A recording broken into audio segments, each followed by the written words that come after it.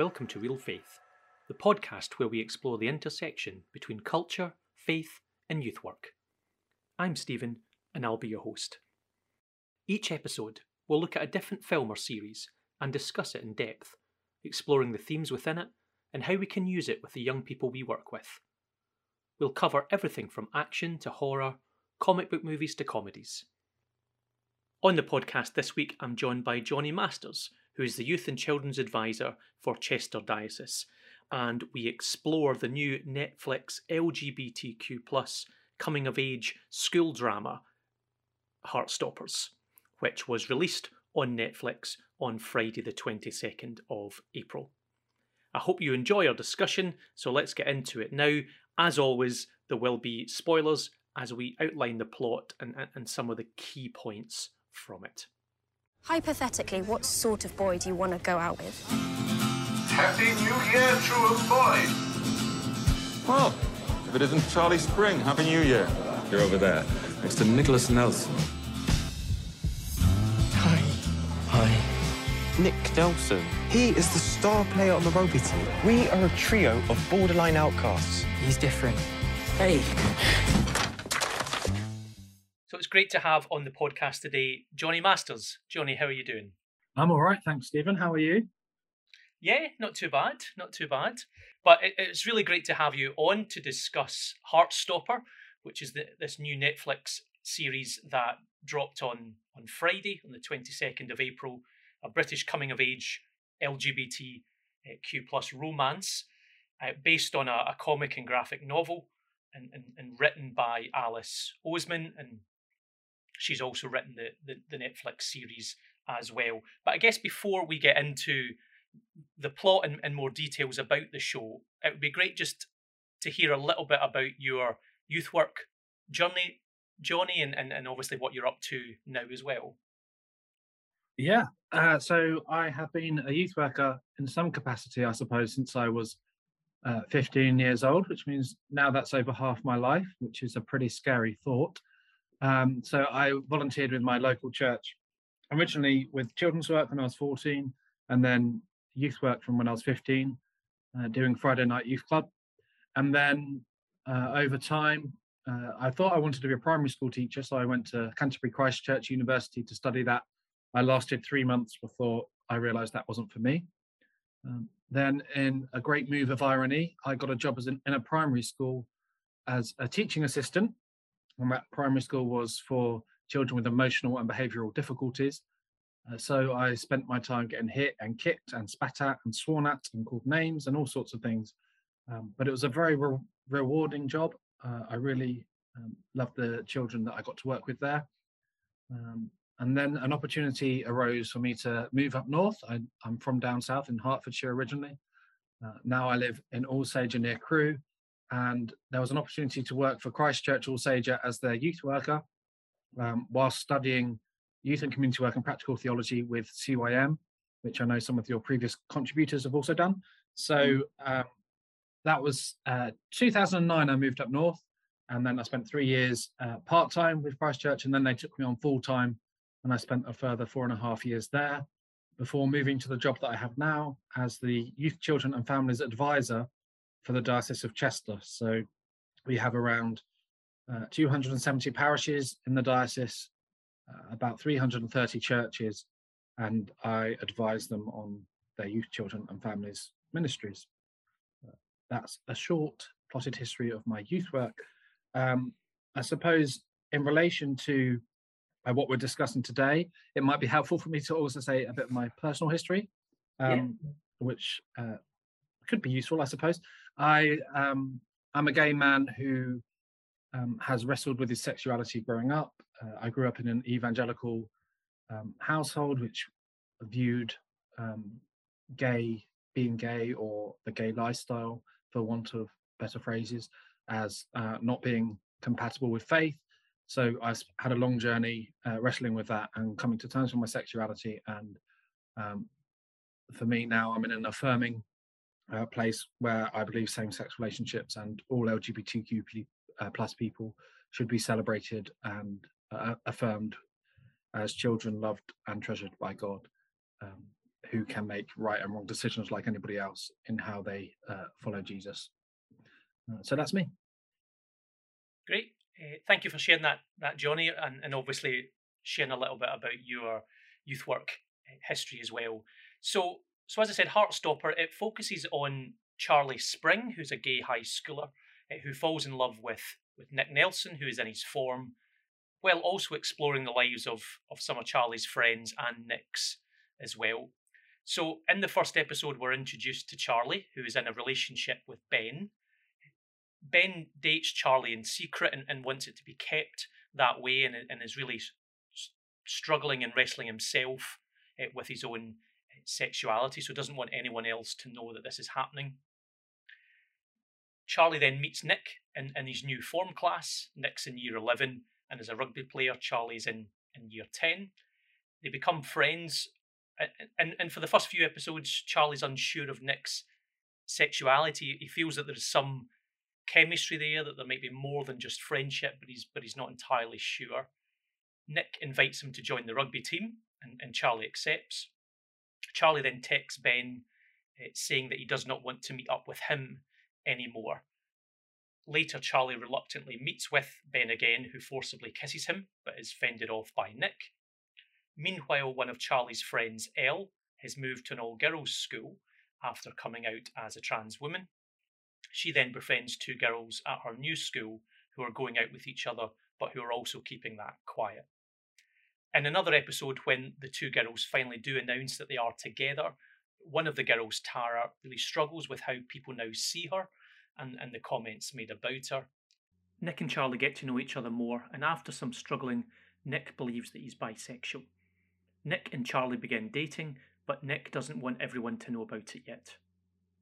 Harry, who is one of Nick's friends, constantly makes homophobic remarks at Charlie, but Nick stands up for him and on one occasion actually fights Harry.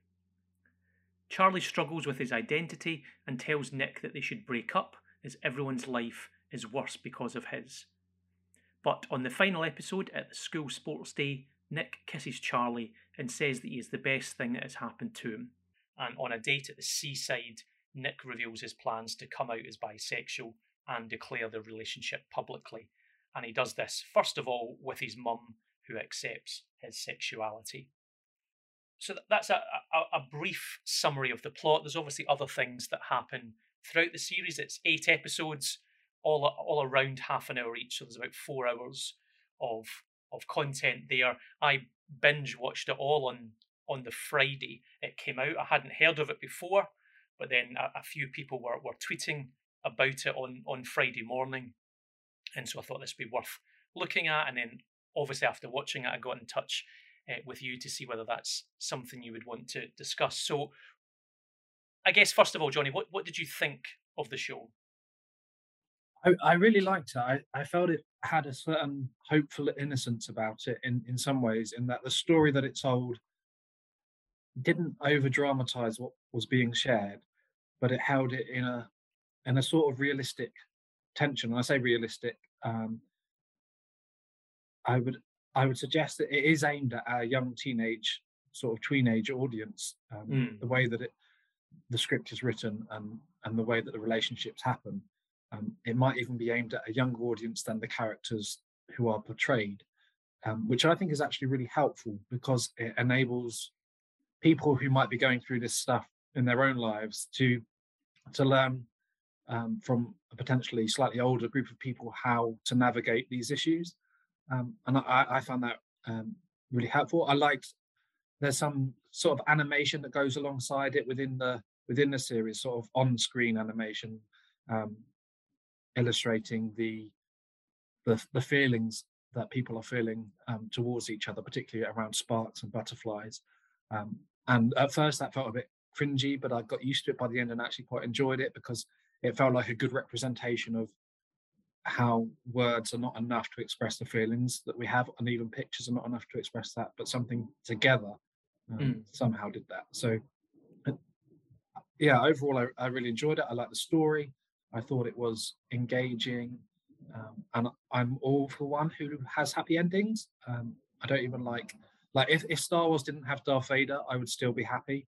because I much prefer the good to the bad. So for me, the overall optimism of the whole show, and the acceptance of Nick's mother at the end of his sexuality, is just a really positive experience and slightly healing in a way, which I didn't expect. Yeah, no, I definitely agree with you. It seems aimed at a younger audience. It's obviously rated a 12, but I think with its presentation, and I know on a message you had sent saying that it felt very CBBC, which is a part of a children's channel on BBC television, and it definitely does. And I think the animation lends itself to. It made me kind of think of Tracy Beaker, Yes. and that style of things. And so, yeah, seems to be definitely focused at a younger audience compared to maybe, I don't know if you've ever seen Love, Victor, which is another.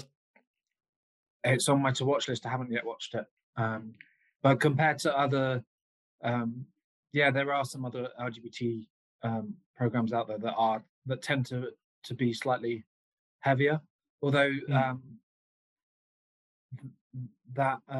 there was that Christmas one. I can't remember the name of it now. I'll think of it as we discuss it. But there was a Christmas one that was a rom-com, an LGBT rom-com that was really good as well. I want to say Jingle All the Way, but that's obviously not what it is. But it's a play on that. So I'll have a think while we chat and try to remember that. No, but yeah, fine. they tend to be older. And when I first sort of started coming out onto the LGBT scene, people were quite surprised at how little knowledge of LGBT films I had, because they tend to be hidden away, and actually there are quite a lot of them out there. So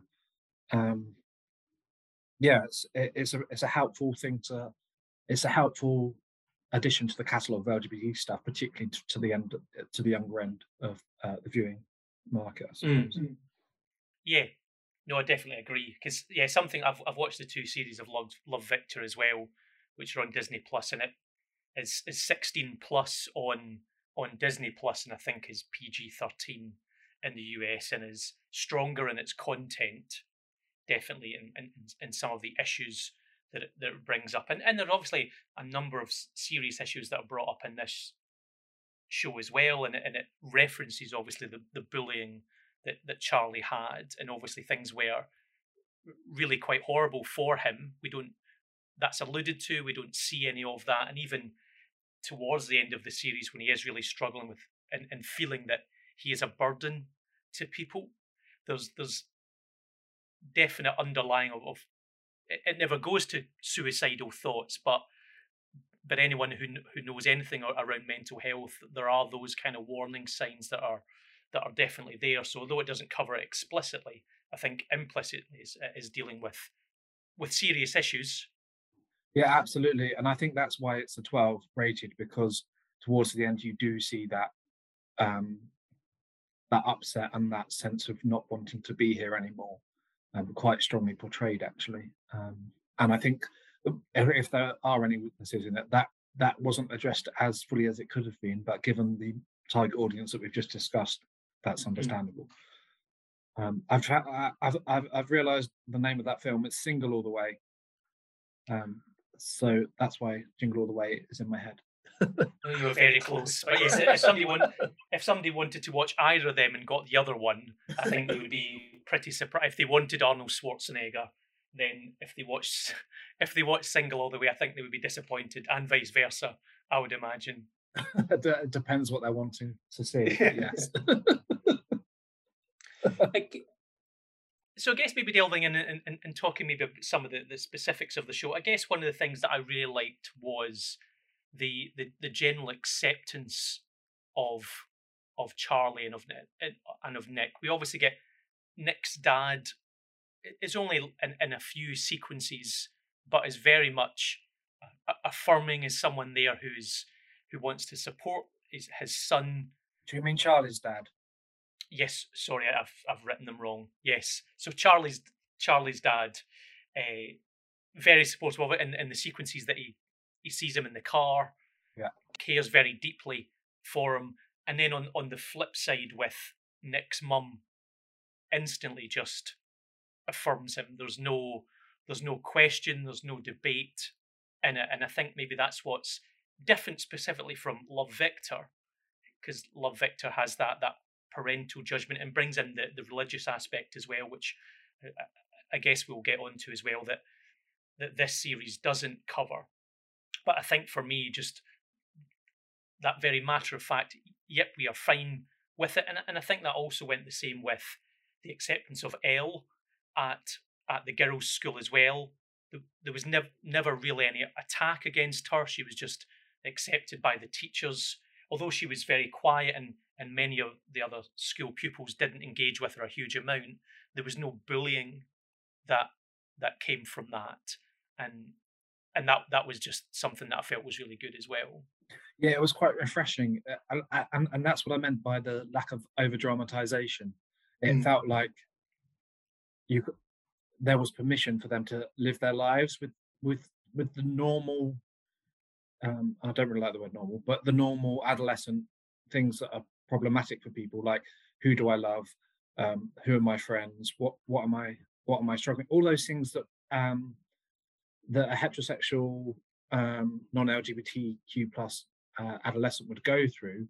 Actually, this story just explored that from an LGBT plus Q plus perspective, which is really refreshing. So it didn't, for me, it didn't really delve really deeply into the issues and the underlying stuff that forms these identities and leads us to question them in much detail.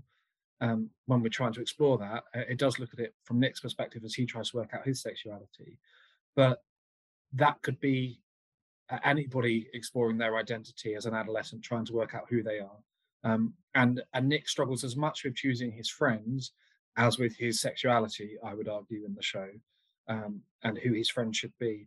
And for me, that's that sense of normalization of what it means to be an LGBTQ plus teenager can only be a positive thing.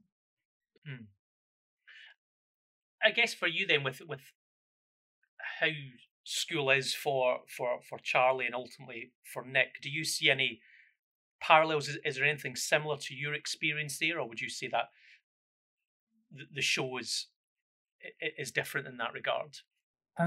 I definitely saw parallels in terms of trying to work out, hang on, is this me? And for me, I suppose that journey happened over a longer period of time. And I suppose I was much more fearful of the possibility of being gay as I was growing up. Although I had that fear from quite a young age, so that's an interesting thought. But how they, I suppose, the journey, that the arc of their journey was very similar. It's just my arc took place over a much longer period of time. In terms of school, I think even now, so looking at it, I think it was portrayed probably 5 or 8 years ago. I would suggest that school's like. I think it's much more accepting now than it was even then. I would suggest, I might be wrong, and there are always people who are horrible about something or other. But the young people that I meet nowadays generally wouldn't see LGBTQ plusness as an issue at all, and they would say that anybody who does have a problem with it, they would have more of a problem with them than they would with someone who was LGBTQ plus, if that makes sense. Yeah. The young people that I meet anyway. So in that sense, I think it's already slightly outdated, but I think that's a helpful thing for adults to then watch, for parents to then watch with their children as they go through this together, because it sort of gives a balance of the two eras. I don't know if that makes sense in my head. Two eras. So I think there's a betweenness about it that could be helpful for conversations to be started. Do you think it's more up to date in terms of the character of Elle and her acceptance within school? I was just saying, I would. I mean, this is my own perception, so I might be wrong, but I would suggest that she probably would have. I think trans is probably the one area. I mean, we see it with the government at the moment, and conversion therapy. Trans is the one area where we do still have problems as a society with acceptance, and if I think that overwhelming the overwhelming nature of just how broad acceptance within the show is very deliberate, because it doesn't open the door to allow any sense of bullying towards this. Whereas I think because people are understand that bullying someone who's LGBT is wrong, they can portray that more helpfully and then discuss that issue. Whereas I think it could be perceived as permission to bully a trans person if they showed that in the show. So I think that that's a step of saying that we need to be more accepting of trans people. I think that's why they've done it like that. Yeah, no, I hadn't even thought of really that until we started discussing just the different sort of acceptance that Elle isn't bullied at all, whereas obviously clearly Charlie was, and Nick by association ends up getting some of that as well. And so I mean, having said, Elle says she was bullied in the previous school at times. We don't see any of that at all in the show, and I think that's probably a good thing, actually. Yeah, because there was obviously, when it comes to the sports day, both the boys' school and the girls' school come together, and there is Elle is worried about coming back to the school that she used to attend, and maybe some of the issues that, and again, none of that's brought up. I think a character goes, she looks familiar, but nothing else is made of that, I don't think, from what I remember. Yeah, no, there's nothing really at all. And again, that's interesting in the light of the conversations that are happening around sport and trans women at the moment, and whether they should be able to compete or not. It doesn't touch on that issue, and again, I think that's probably a good thing, because it's trying to normalise a sense of. It's not trying to address the controversies around these issues. It's trying to normalise LGBTQ plusness within adolescence, and I think that's a helpful thing. So obviously in the show, Charlie and his friends are very accepting, and he's obviously in the past has come out to all of them.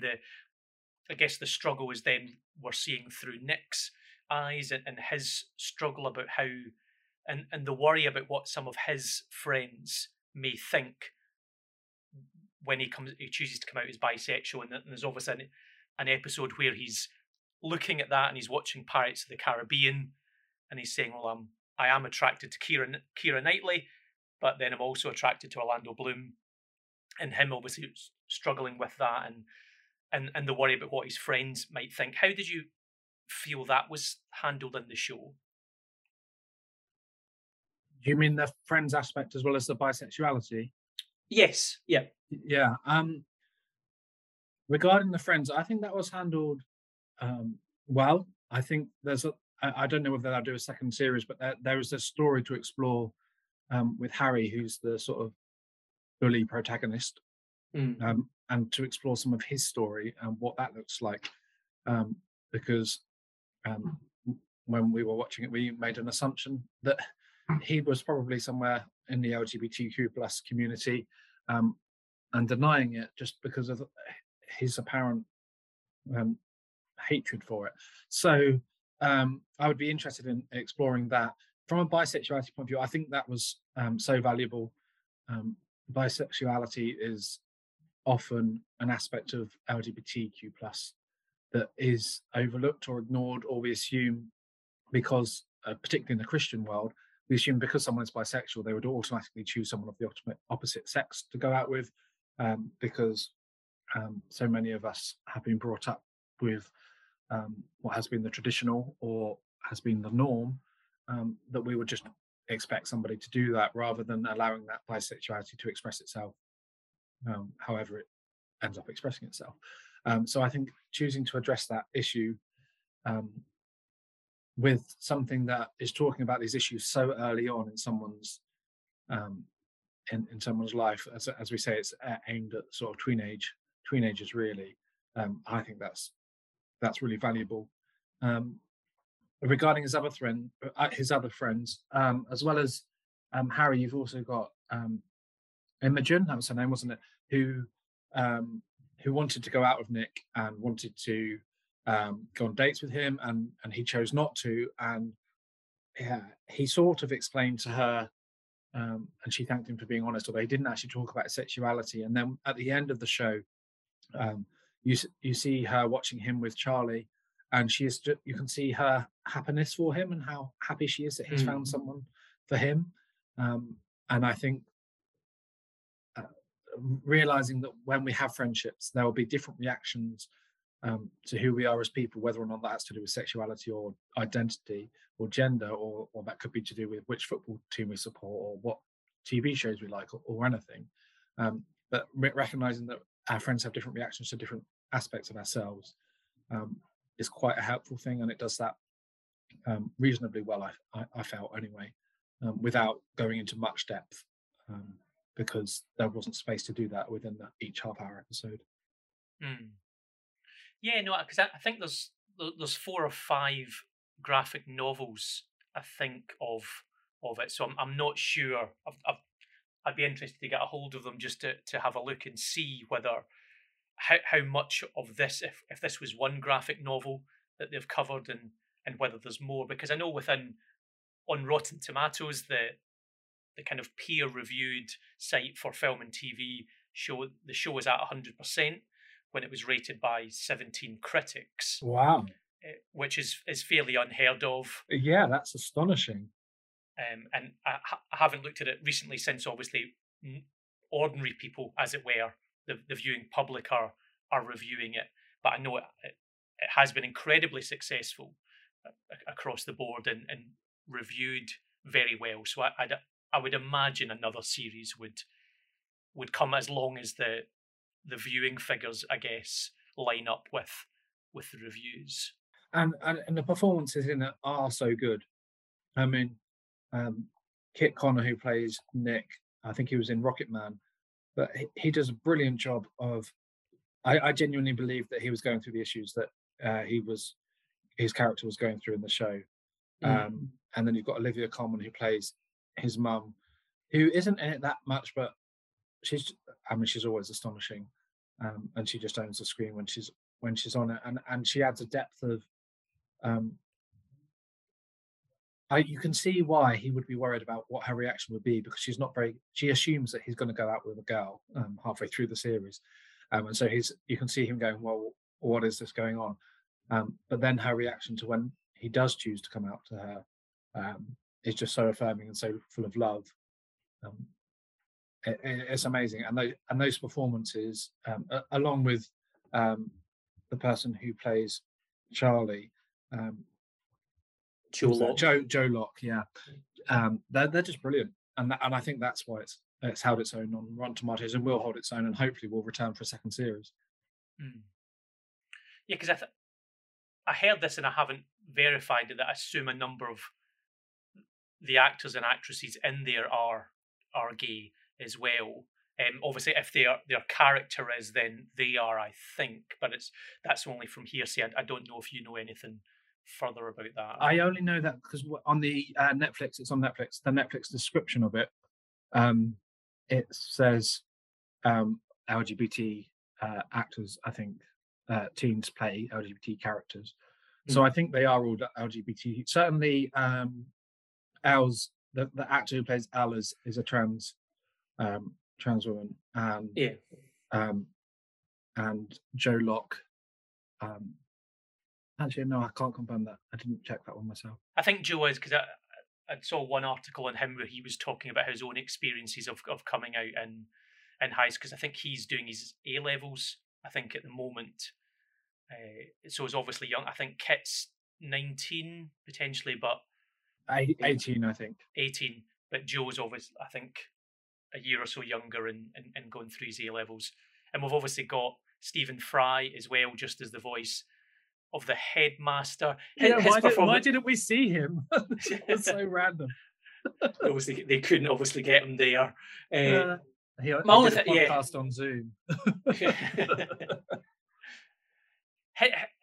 His was a little more cliche, I thought, as the headmaster. That was the only thing that I thought, when he was slagging off rugby and not understanding it, I thought, I don't know if he would necessarily do that as a headmaster. No, I it was don't very. think that. It was Stephen Fry, wasn't it? Mm. And yeah, he was slagging off rugby. I think, it was mildly funny, but it just seemed odd not to be able to see him. He was on the megaphone and almost like a godly voice from the sky booming across the sports field, which you do have on sports days, but you can normally at least see the head teacher or the teacher that's got the megaphone. But yeah, yeah. Well, that was a strange one, but I didn't mind it. I sort of didn't really notice it because the sports day was sort of overtaken by the events following or during the rugby match.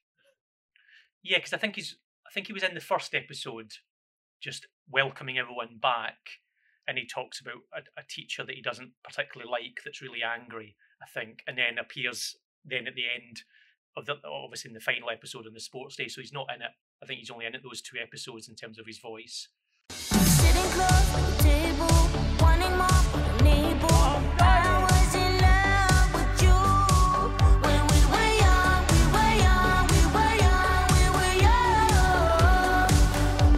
I want to believe in romance. When we were young, we were young, we were young, we were young. Hi.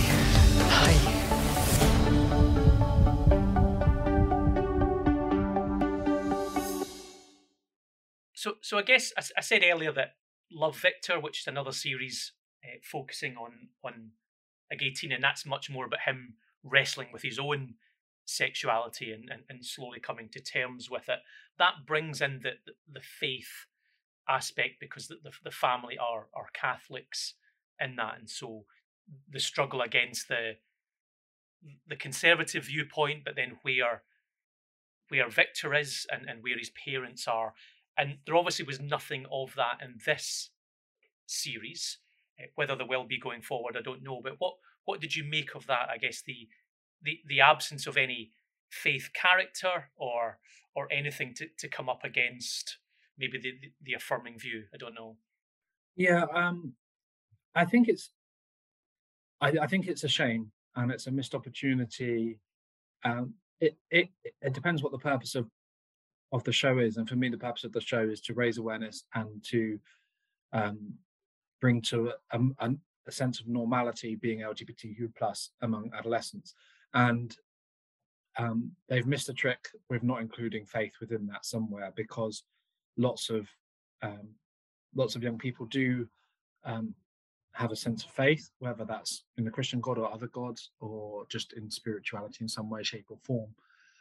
So to sort of not address that at all is a bit of a shame, and it does. I suppose, as I said earlier, it didn't get into the nitty gritty of some of the journeys that people have been on. Like you said, that we heard a bit about the past for Charlie, and we heard a bit about Al's past in being trans, but we didn't get into any depth or nuance with that. So whilst the show is really positive and optimistic, it doesn't really have light and shade in the same way as other things might do, and it doesn't allow you to play with my belief system was or is one thing, and this truth that I have discovered is another thing. Where do the two meet, and how do they meet, and should they meet, and how do I deal with that process in my own mind? So in terms of if you were looking at this with a youth group, I would want to say and ask young people, where do you think God is within these relationships? What are the questions that you would be asking about this, and what do you think they are praying for? So for example, what is Charlie praying for? What is Nick praying for? What are their parents praying for? What are their teachers praying for? What are their hopes, and where do they come from? And I would want to think about that with a group, because when you're talking about these topics with groups, which I think it's really important that you do, whatever your tradition, you need to assume that at least one person in your group that is an LGBTQ plus person, without you knowing. Even if you've got a group full of LGBTQ plus people, and there's only 2 or 3 who would not identify as that. Assume that at least one of them is without you knowing, because that changes how you engage with this conversation and changes how you address people and how you talk about people who might not be in the room, but if they were in the room, you might talk about them differently. So ensuring that you've got that mindset as you have these conversations with your group would be a really helpful starting point. And whether you use this as a resource, or whether young people come in and say, hey, have you seen that Heartstopper thing? I think having that in your mind would be helpful. Yeah, because I was going to go on and ask you how you feel that this could be used. I think from pastorally, I think it's a really good show to use for that, regardless of the position you might be coming from, whether you are more affirming or lean to what's described as that more traditional orthodox view.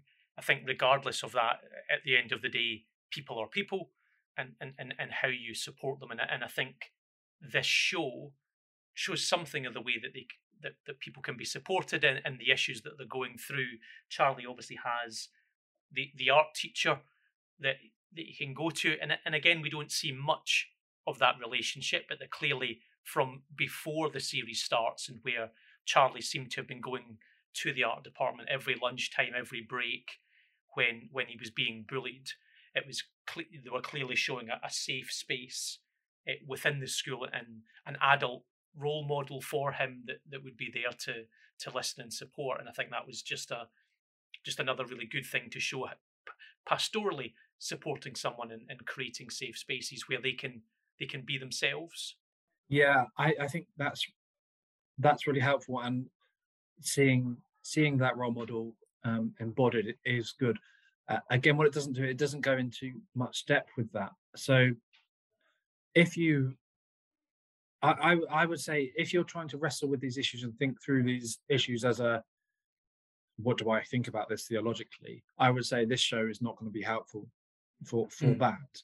But if you're thinking, what does this look like for the teenagers and young people that I serve and work alongside, then this tells a story in quite a helpful way, without being too intense, without being, as I say, too over dramatic. But it carries a sense of this is what it's like for young people. So seeing that is good. But if you're wanting to wrestle with the issues, I would look at some of the episodes from Queer Eye, for example, to think, how does this look for adults in more conservative settings, or who've grown up in more conservative settings, and what does this mean then for me as I think through this? Because in those, I can't remember exactly which episodes. I want to say episode 2 of series, episode 1 of series 2, maybe. Anyway, they talk about this stuff, and they do talk about it from a faith perspective as well, and that's I think that's a different thing to what this show provides, which is a helpful story to engage with that tells you about the experiences of young people. Yeah, no, I think that's a really helpful distinction you've made between what this show can do and I guess what it's set up to do. For those that maybe don't know what Queer Eye is, could you say a little bit about what that show is? Queer Eye is an amazing show on Netflix, and it's 5 gay guys, 1 from the UK, 4 from different places in the US, who help people to turn their lives around. I describe it as a bit like if you ever watched the show Changing Rooms, when that was back in the 90s and early 2000s, or Ground Force, where they change someone's garden. It's a bit like that, but for their whole life. So they help them with their clothing, they help them with their appearance, and in terms of grooming and how to look after themselves. They help them with their mindset, and they call it culture, but how they behave. They help them with food, and they also do something to their house or to their workplace to help their space be a more welcoming place, or a safer place to be. And they do that, just to help people who need the help, but also to raise awareness. And they often do it in areas where gay people are not accepted or celebrated.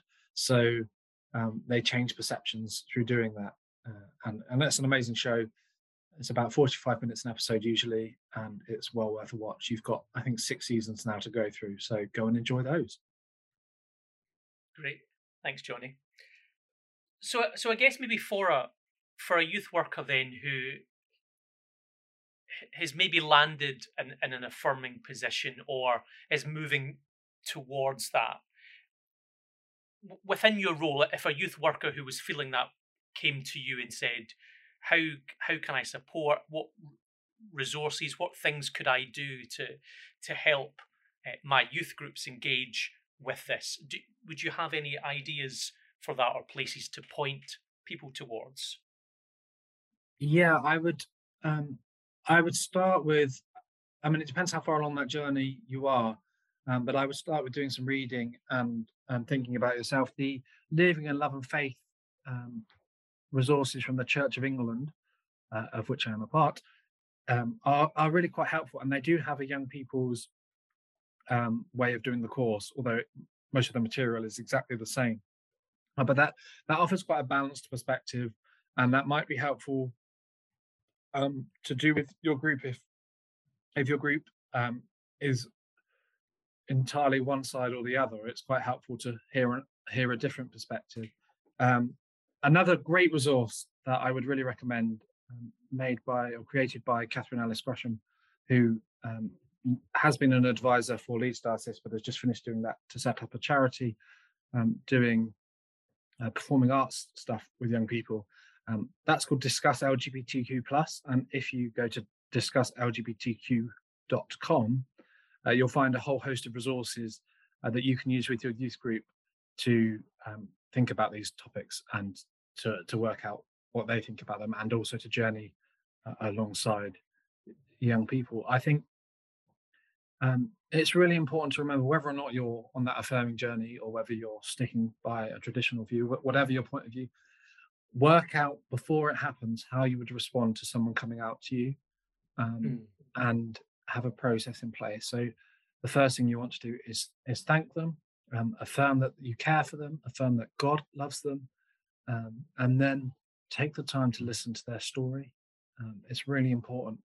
I remember I told someone once who I was really, really nervous about telling, a church leader, and normally in previous conversations I'd had with similar people, the conversation lasted at least an hour as I sort of explained my thinking and feelings, and within 20 minutes we'd sort of come to the end of the conversation, and I felt like a bit bereft that I hadn't been asked for the thinking that lay behind my choices, or the story that came with it. And so allowing people to share their stories is really, really crucial. You don't have to affirm their position when you're listening. You can just listen and say, that's really interesting, thank you, and just clarify. But personally, I would obviously choose to affirm and to celebrate every single person. Thanks, Johnny. I think that's really helpful, and again, putting that back to being person-centered as youth work should be. It should be about that young person, and yeah, absolutely thanking them for the risk that I guess they have taken to maybe reveal that to you, and obviously there must be a level of respect there. You hope the fact that they're even choosing to come and tell you. So what an honour that is for somebody. I guess I would want to backtrack my comment, because I said for any youth worker that would be coming from an affirming stance, and actually whether you are affirming or not, I think engaging with people who maybe hold a different view to you is so important anyway. Yeah. I was mentioning obviously to yourself before we started recording that I was listening to the Limitless Leadership podcast with Tim Alford, and although I disagree with his conclusion, and where their discussion goes in the podcast, I disagree with the conclusions that they come to. For me, it's still really important to hear that side, so that, because I can then be in danger of just stereotyping their answers or the types of people that they are or the views that they hold. And I found it really helpful. And those two they do a podcast on sexuality and a podcast on gender. And again, I disagree with both of their outcomes. But the conversations are about an hour each, and they're really helpful. For me anyway, were really helpful. and I realise maybe not everyone would be able to listen to them without different emotions going on within that, and I completely respect anyone who feels they couldn't listen to that. But for me, that was really helpful, and something I continue to do, I guess, in all areas of theology and youth work, is I try to listen and read those who I disagree with, and I would encourage anyone who's listening to this and who comes more from the traditional, or what we'd call conservative side, that they would be open to looking at the resources you're engaged we're mentioning, Johnny, but also in this TV show as well. Yeah, and those living in love and faith resources that I talked about as well, they are really, really helpful, and they do genuinely give both perspectives in a positive light, and I think that's a great thing. And if you want to engage with those, you've got a few days left, depending on how fast you edit this, Stephen, until the 30th of April, to give feedback on that as well, which you can do if you want to. But the resources will be available long into the future, so you can engage with those. And there's story films on there to hear people's stories from all different perspectives and all different walks of life around sexuality, identity, relationships, and marriage. So that's well worth looking at. And I'd just like to reiterate the point that you made earlier, to not underestimate how terrifying it is to come out to someone. It is always really scary, and it never really ends. And even for me to say it on a podcast that I don't know who's going to listen to it, it feels quite daunting to me. And I've told most of the people in my life, well, all of them, as far as I know. So never underestimate that, and always value anybody who tells you something, because they have gone through a lot of thinking to get to that place, and a lot of wrestling within themselves, and they are trusting you with something really, really precious. So please treat it as such.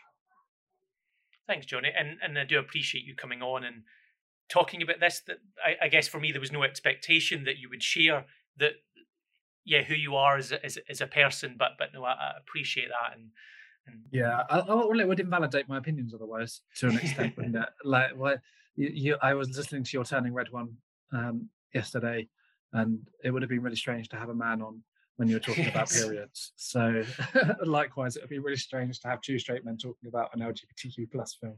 It's serious. Yeah, no, that's fair. Before we then wrap things up, Johnny, is there anything else that you would want to say about the show that we haven't said, or anything else within young people and youth work and that side of things? I think just to say the issues that it addresses are broad. We have touched on pretty much all of them, but and the titles of each episode are quite helpful as well. Meeting, crush, kiss, secret, friend, girls, bully, boyfriend. So they're almost, I mean, you would play with those a little bit, but they're almost themes that you could go through a whole term of a youth group with, and discuss some of the things around relationships, around those issues. And then I think friendship was really, really important. And one of Charlie's friends in the show, Tao, feels completely ostracized, as one of his best friends seems to be spending so much time with someone else, and he's not quite sure why, because he doesn't trust Nick's intentions. And that relationship and how that plays out, I think is quite telling, and will be quite telling for a lot of young people. And then the issues around independence and what it means to choose to be who you are and choose where you go, which is obviously an adolescent thing. And then consent and confidentiality.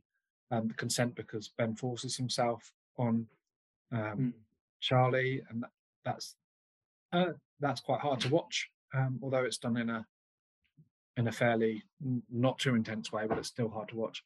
And then confidentiality, relating to that coming out conversation we had a minute ago, it's really important. Nick says that he doesn't want to tell anybody about the relationship when it first starts, as he's journeying with how to come out and who he is. And when young people do tell us about their identity, if they do, it's not for us to go and tell their parents or to tell anybody else. The only reason that we would do that is if there was a serious safeguarding concern, i.e. they are at risk of harm or they are at risk of harming others. And otherwise, there's no reason to tell anybody unless you discuss it with them or unless they have asked you to do so. So, and that is dealt with quite well, I think, within the series. All of the friends respect that and hold to that, and I think that's something to be admired and appreciated, really. Yeah, no, absolutely. And yeah, you obviously highlighted the fact that we didn't really talk about Tao as one of the friends and the relationship that he has with Elle, that friendship that could potentially be more than a friendship, and whether that, if they make a second series, whether that's because there's clearly an attraction from both of them, and that again would be an interesting direction to go, to focus on those two characters and how that relationship might be worked out. Yeah, I would love to see that, and I would love to see that. I don't think the issues that we would the questions that we would have in our head would be addressed by the show, but to see their story played out on the screen would be really rewarding, and also allow those questions in our own minds to be asked, and then we can go and explore them elsewhere. So I would love to see that happen in a second series. As well, just the other character of Isaac, who's the other one in the friendship group. Again, we haven't mentioned him, and he's a very introverted character. We don't hear a lot, but I do remember he's often got a book that he's reading, and I noticed obviously a couple of those were around LGBTQ issues and affirming. So he's clearly somebody who, I guess, is wanting to understand and potentially to be more supportive. And so I think even as a silent character, you see somebody who's wanting to learn and develop and understand where his friends are ultimately coming from, which I think is just a really great point that, again, is not overemphasized or over-egged.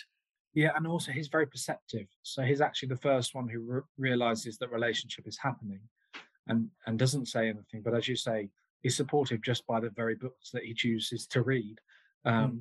And how he carries himself around and about, and how he's so gentle with his friends, and sort of sees the best in all of them, whatever the circumstance, whilst just being there.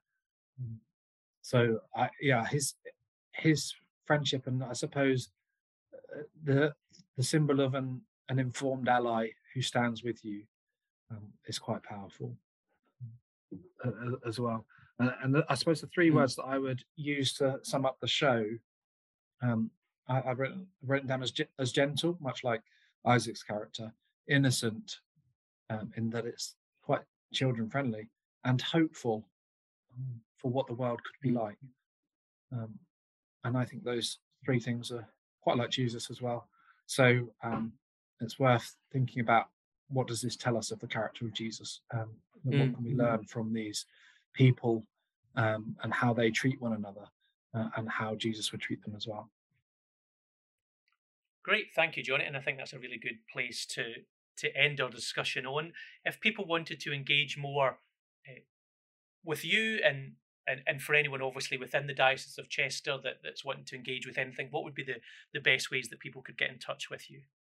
The best way, if you want to email me from the Diocese of Chester, although I'm happy to talk to anybody from anywhere, Jonathan, JONATHAN, .masters, as I'm up north, MASTERS, at chester.anglican.org is my email address. I'm on Twitter, Johnny Masters _ and Instagram, the same thing. And I also write on Medium. If you type in Johnny Masters, JONNY MASTERS, Medium, onto any search engine, you'll see some of my writing around this, particularly around being gay and Christian, and what that means and how I've worked that out for myself. So if you're wanting to explore that, you'd be very welcome to read that stuff and to engage with me on any social media platform.